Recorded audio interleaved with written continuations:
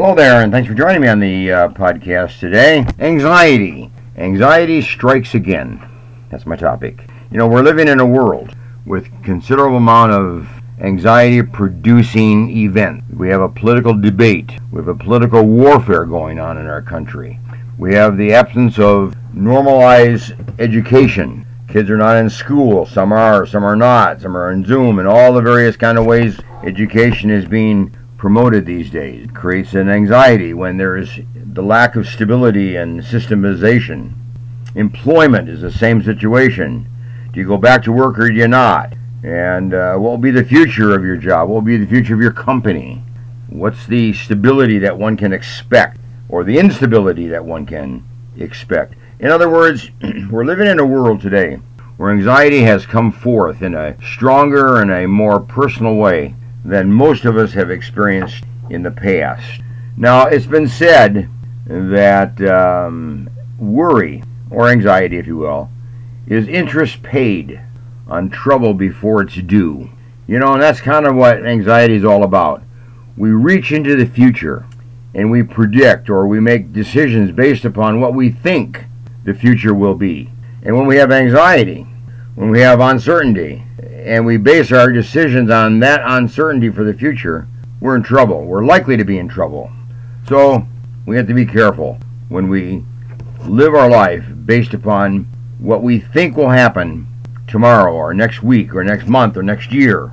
We have to return to our day-to-day living, our day-to-day experience, base our decisions on what we have done in the past, not what we think will happen in the future. The best predictor of the future is past events, how we've handled things, how we've processed things, how we've handled anxiety in the past. That'll be pretty much how we will then handle anxiety and live our life in the future.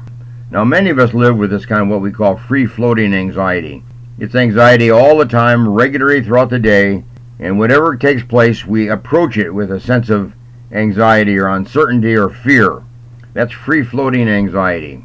As compared to the person who just has anxiety over a very specific situation, such as a test coming up, or a speech that has to be made, or somebody that you have to meet, or some meeting that you're going to go to, or whatever it might be. Something very specific. Now, many people approach anxiety through the use of medication. One has to be very careful about that, because medication in itself has been found to generate anxiety, to generate uncertainty, generate fear, generate anger, generate frustration.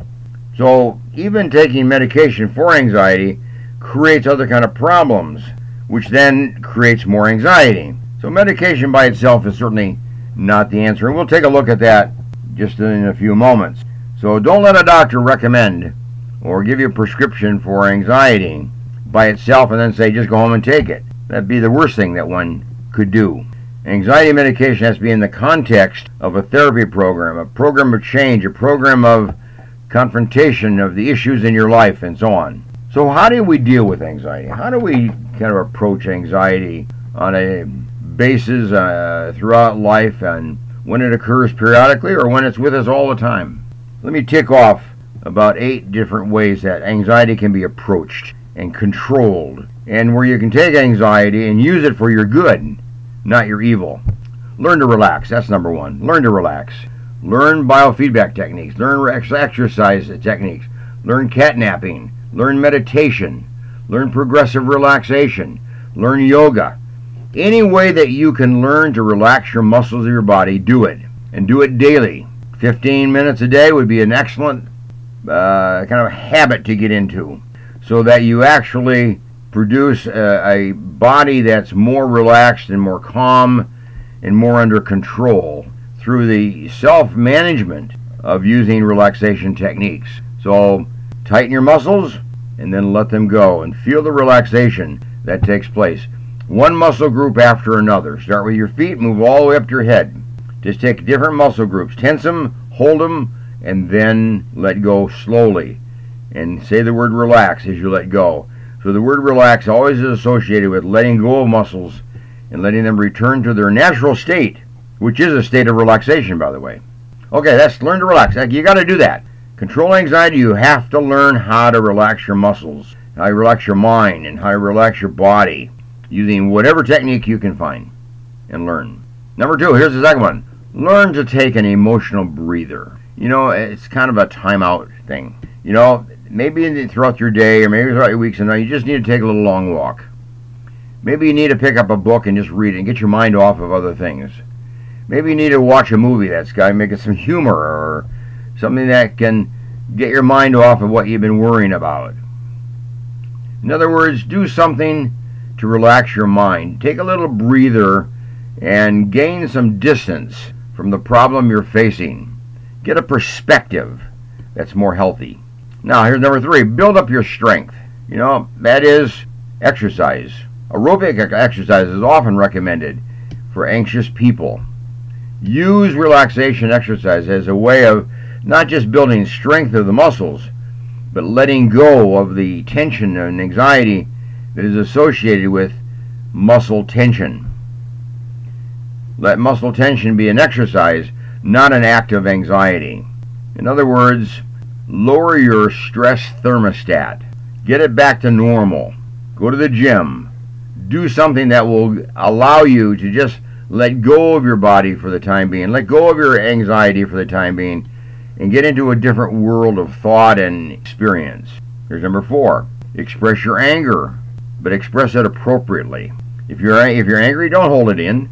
All you're doing is buying an ulcer when you hold your anger in. All you're doing is buying a level of increased blood pressure when you hold your anger in. What you're doing is waiting for a time in the future when you're going to let that anger go and somebody's going to get it all, even if they don't deserve it. You have to express your anger at the time and to the person and in the situation where that anger relates and where it generates and where it comes from. Don't hold it in. Hiding anger may lead to many different physical and emotional problems.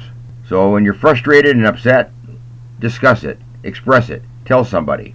Don't let it even build up to anger. Deal with it at the level of frustration. Deal with it at the level of irritability. And then it won't build up to the point of anger. Here's number 5. Try to make your home your castle. Everything inside your house you can control. Everything outside your house you can't control. So remember, your house is your castle. Get in your house and just live according to how you live and how you like to relax and how you like to spend your time. Don't let the outside world come into your home and tell you how to live.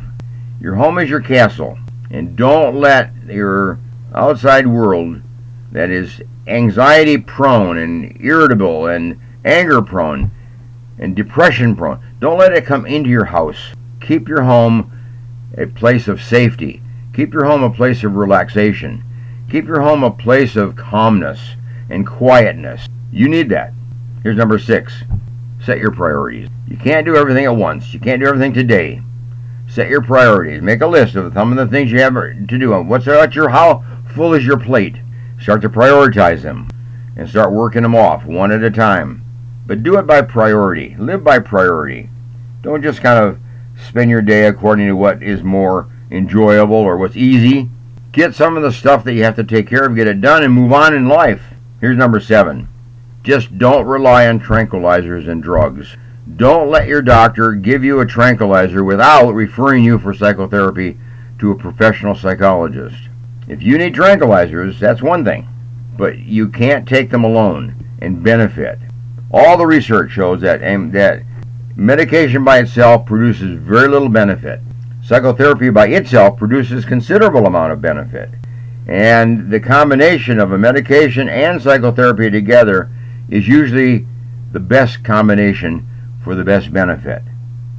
So make sure that whenever you're in a situation taking medication, that you're also hooked up with a psychologist for therapy and counseling, and you're meeting with that person on a regular basis and approaching your problems biochemically, neurologically, and psychologically, and sociologically, if you will. Deal with the issues that are creating anxiety. Don't just try to mask them with some kind of medication by itself. Studies have shown medications like Valium and medications like Librium and other medications that are geared for anxiety reduction actually produce more tension, actually produce feelings of aggression, actually produce feelings of irritability. So the very thing that they try to solve, they create. And here's number 8. Talk out your problems. Get yourself a therapist and start talking. Go to your pastor. Start talking. Go to a trusted friend. Start talking. Go to a family member that can be helpful to you, an aunt, an uncle, or whatever. Start talking. In other words, connect yourself with people with whom you can speak and with whom you can talk and with whom you can let go of some of the emotion you've been holding up in your own body.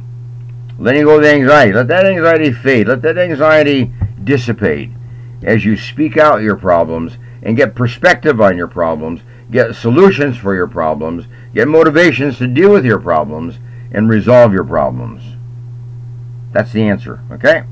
So remember, worry, anxiety, is interest paid on trouble before it is even due, which is tomorrow or next week or next month. Stop living in the future.